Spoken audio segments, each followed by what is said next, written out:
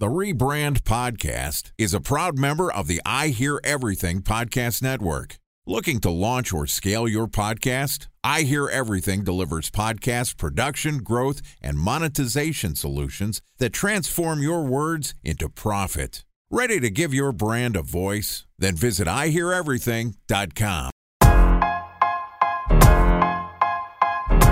Welcome to the Rebrand Podcast, an I Hear Everything production. This podcast tells the stories of world-changing marketing campaigns as told by the people who build them. In each episode, you'll hear an earful of brilliance from a marketer who has brought an iconic brand to life. Ready to hear the secrets and untold stories behind the brand you love?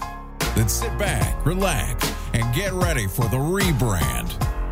Here's the host of the Rebrand Podcast, the CEO of OH Partners, Scott Harkey.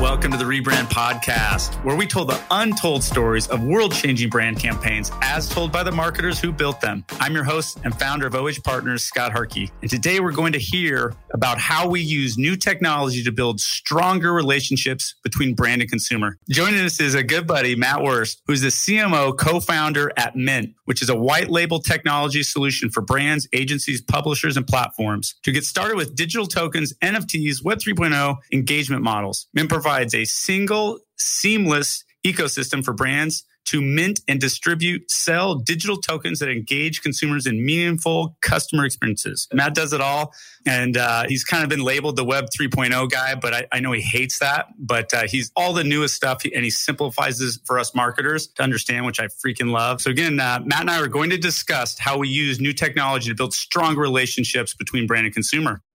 All right, Matty, what's up, bro? Scott, good to hear you. It's nice to be connected with you. And thank you for that very long-winded intro. But you're right. The goal really is to simplify this entire evolution of our industry and make it as seamless and simplified as possible. A lot of times, marketers, we try to complicate things, and then we use acronyms to complicate things even more. And what I love is every time we've had a conversation, you make it so simple. And I think you have a strong point of view. I was at a conference in New York. We were at a Brand Innovators Conference. And what I love is you said a lot of, like, I think I was on a panel and I was in a battle with somebody. I was saying something that was different from somebody else. And the point of the story is, the point of the story is right after the panel, you and I talked and people were saying like they were putting Web 3.0 into all one category. And you and I both were like, that's completely bullshit. Like blockchain and crypto and metaverse, like they're all different things and they're all different ways to engage audiences. And I think one of the big point of views I got from you was the fact that, like, let's just talk about one thing individually first, right? Like NFTs. Like NFTs are great for loyalty as an example. And you have great NFTs examples. Metaverse and a sponsorship inside Roadblocks and a metaverse deal, it could be something different, or metaverse could be augmented reality on your phone. So can you help us break down the Web 3.0 a little bit? Yeah, I mean, for me, I like to start out by saying that Web3 is really just the next generation of digital content and community building and brand engagement. And if you trace back this history of an evolution from what we now call Web 1.0, where publishers and brands were the creators putting content online for others to consume, it was a little bit more one-dimensional. But the novelty was being able to view and consume content, reference materials, news, sports scores. You didn't have to wait for the newspaper from the night before to the next morning, right? And the messaging was very much kind of in a peer-to-peer model. And this is going back 20, 25 years. The first big shift happened with what we now call as Web 2.0, and that was the rise of social media platforms 15 or so years ago, where the masses became the creators. You have Wikipedia entries and Amazon product reviews and blog posts and YouTube. And the communities were really multi-directional conversation and collaboration. And we don't look back on it and be like, oh, it was all one thing. It was all just social. No, it was a very much organized and then ultimately disorganized model for how data and content and communication took place. But the biggest flaw that really emerged out of that was trust. We put our trust in these huge platforms not to abuse their power as they grew. And Web3 grew out of that because some didn't trust them. And it was about then re-decentralizing that early version of the internet. New open technology that's verifiable and permissionless and built on blockchain technology. And really at the heart of Web3, whatever that means to you, is blockchain technology unlocking new value exchanges, new business models, systems that don't rely on corporations or governments or banks to make the right decision for us. But we can now take greater ownership of that content, of that data, and for marketers, of a relationship with the consumer. So the key for me is education, what we're talking about here, not getting caught up in distraction about metaverse or crypto and things that may not necessarily be as effective for marketers as tools yet. But then at the end of the day, the right type of execution, which is defining that value exchange and creating a aligned set of incentives between brand and consumer. I love that. Yeah, I think as, again, you and I have talked and I've gone to these different metaverse conferences and breakout sessions. And I think understanding kind of short, mid, long-term goals, and short-term could be easy loyalty, NFT token kind of things, which you and I have talked about for brands. And I definitely want to talk about that more, but also understanding the long-term play and phases that we're going to go through with Web 3.0. And that includes maybe Zoom meetings or metaverse meetings or something in the Swiss Alps or something like that. Do you have like a breakdown of like kind of short term, what should we be looking for, and maybe examples of things you're doing with brands, and then maybe midterm, long term that can help? Maybe that's a good way to look at it and good way to start. I don't know. Yeah, so we're beginning what I call the second phase of tokenization. The first was crypto becoming an alternative asset class on the blockchain for decentralized finance, which for me was interesting, but not really an opportunity for marketers in any significant way. But blockchain adoption grew and accelerated over the last few years because of that. And then many initial NFT creator projects tied two types of tokens together that were built on the blockchain and in these marketplaces for exchange. You know, there were early NFT success projects that were rooted in collectability and speculation, and even in some cases borrowed relevance. You have these blue chip projects like CryptoPunks and Bored Apes, and a brief gold rush ensued, but that has since fizzled out. And a lot of us predicted. And that's where you have like guys like Jake Paul buying crypto JPEGs for like $400,000 an hour. Art as a collectible is always going to be intriguing for people. I have art on my wall. I don't look at it and be like, what does that do for us? I mean, I smile when I look at that art, but I'm not getting anything of real value out of it other than the emotional and spiritual and maybe reminding my wife and I that we need to dust the top of the art every once in a while. Yeah. But people are fixated on that in the news and people talk about that. But the brand application is more like a loyalty token. Yeah. We saw in that first phase some established brands and IP rights holders who were leveraging the new opportunities to engage and experience something new with the community, whether you're partnering with a Web3 creator, like an artist, or even the NBA or Star Wars, who are playing off of the desirability of their collectability. But we've moved into NFT 2.0. And while it's still early, brands are dipping their toes in the water, they're experimenting, but they're putting real strategic frameworks in place. And we're slowing down. And branded activations can and should consider how we offer fans and users and consumers more than just colorful art and cash grabs. We're learning from some of the successes of those early projects, behaviors like gamification and play to earn or blank to earn, listen to earn, drink beer to earn, whatever it may be. But we're creating tokens now, NFTs or tokens, as keys to accessing experiences, as rewards for participation. They can be bought, they can be sold, but more often than not now, they're going to be earned or given away and claimed for free. Could you give me like a brand example? Yeah, I'll give you a few, because we've seen some of the biggest brands in the world now dipping their toes in the water and creating something of value. We happen to be working with Anheuser-Busch, Bud Light, and their partnership with the NFL, where we've created with our agency partners a really interesting incentive program tied to basic gamification and collectability. So you have the opportunity to go on budlight.com and purchase a token that is tied to and looks like a can, but branded with your favorite NFL team. And that's a collectible. You can hold on to that forever. You could buy and sell and trade that on exchanges, but really it's a ticket to play a game. And that game is a fantasy survivor-like game where the longer you go, the better the prizes you get. Now, this campaign repeats engagement every week for those who are participating. It's created connection between Bud Light and the NFL and NFL fans. It will reward loyalty and engagement with prizes of greater value than anything that people have put in, whether it's merch or tickets or free beer for a year or getting on the field at the Super Bowl, right? All that needs to be defined. And that's part of the strategic execution that I'm talking about. But really, at the end of the day, the collectible itself is just the beginning. It unlocks content. It provides access to community experience. We can even token gate and token enable commerce, where if you hold certain things that you've earned or bought or collected, you might be the only one who can get into purchasing something. And that's both a flex and a status play, but there's real value in owning something that others don't, or participating in conversations and providing feedback to others. And that's where we're starting to see real loyalty as a supercharged program leveraging NFTs to build long-term customer lifetime value or average order value. We know that Starbucks is moving its entire loyalty program onto the blockchain, and they're doing it in a smart way. They're not telling people that these are NFTs, but the points that you've collected in your app for buying and drinking their product or going to their stores and restaurants, those will have liquidity, no pun intended, on the blockchain.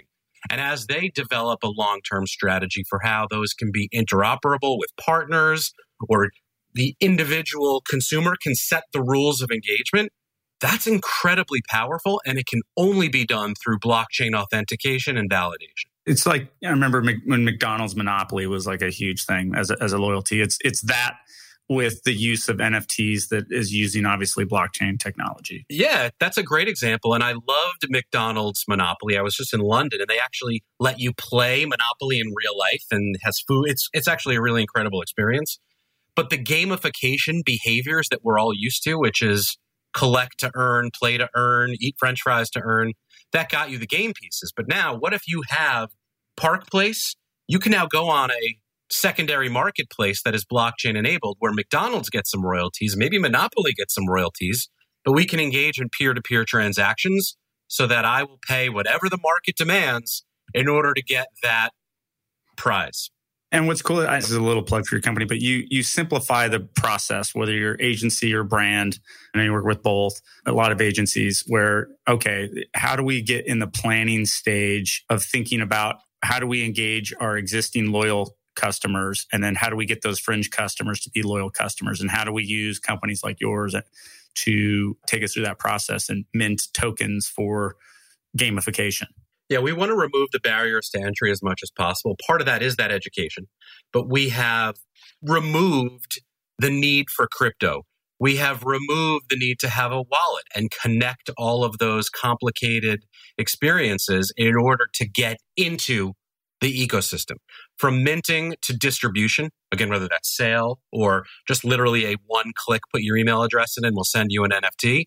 We are removing those barriers, but we're starting to see real intellectual property developed into content and community and commerce in ways that remind me of multiple phases of marketing evolution. But what it really shows more than anything, whether you're on the agency side, the brand side, or even the tech side, is that marketing 101 rules of engagement have not changed. We need to evaluate or reevaluate our brand and our strategic priorities. We need to reimagine the fan value exchange and reduce those barriers to entry. But that flywheel of marketing starts with insights and data, strategy, content, communicating it through the right channels, measure and optimize. That's no different, whether it's a standalone tokenized project or this is something that fits into the broader marketing and media mix. We know this. The tools are actually easier. The data is better, but we want to put the owned and operated experience back in the hands of the brand and not rely just on now social platforms or influencers or paid media, But use those. It's not replacing those. It's just using those as triggers to bring people, fans, consumers back to an environment that the brand has a bit more control and ownership of. So when we talk about decentralization, this is giving ownership back to the brands in a way that maybe we can call it Web 2.5, or maybe we're on the path to Web 3. But it's not like the brands that are publicly traded, huge enterprise corporations are giving away ownership of the company. But if they can give something that the fan wants, a token that can create experiences, then we're starting to see even more engagement. That's really cool. No, that makes a ton of sense to me. Again, you can tell you're such an agency guy in terms of getting back to... Is that a compliment or I don't know? No, I think it is. It's a huge compliment. Anybody that goes, I'm so biased. Anyone that starts agency side, then goes brand side, I'm like, okay, you understand my world a little bit. I understand your world a little bit. And same tech platforms. Understand the strategy side of, like, I think a lot of times people are just trying to sell different platforms or different solutions. And we need to be thinking about, how does this fit into strategy within my customer base? And there's different tools for different things. Yeah, ultimately, that marketing playbook will reveal, as we build it out together, brand, agency, technology, and the holy trinity of marketing religion here. But the most underrated requirement, I think, for success isn't really our tech. We've made that simple, and it's going to scale. We know that the digital platforms like Meta and Snap and TikTok are building token-gated and token-enabled worlds. We've partnered with Shopify to make the purchase process easier. We can actually enable artists to sell, like musicians, within their Spotify page. They can easily distribute and sell tokens. But the most underrated requirement for success is having a smart, effective communication strategy. How do you reach the right people with this message that this is something of value? It can grow over time, and we can use this as a segmentation tool.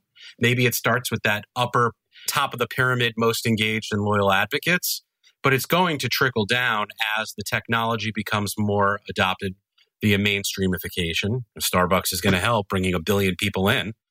But there's also an idea that, like, repositioning those owned and operated assets in a way that gives value to the people who come to your website, that's a CRM play.